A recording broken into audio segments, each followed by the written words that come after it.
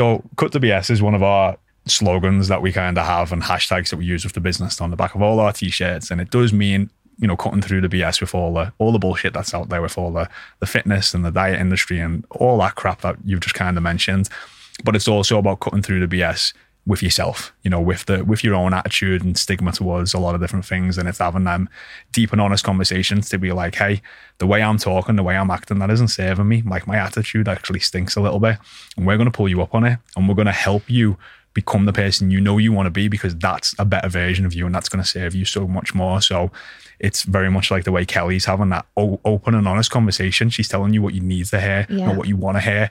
And for a lot of the people that we coach, they've never had, and we don't do it in a mean or callous way. We do it in a compassionate and empathetic way of that. We're telling you this because we care, because we really care, and we actually want the best for you, and you need to hear this. You might not want to hear it, but you need to hear this, and we'll do it in a way that's gonna serve you best moving forward. So that's very much where, our hashtag and a big part of our brand has been built on that slogan, which is cut the BS, with all the other crap out there, but equally with yourself.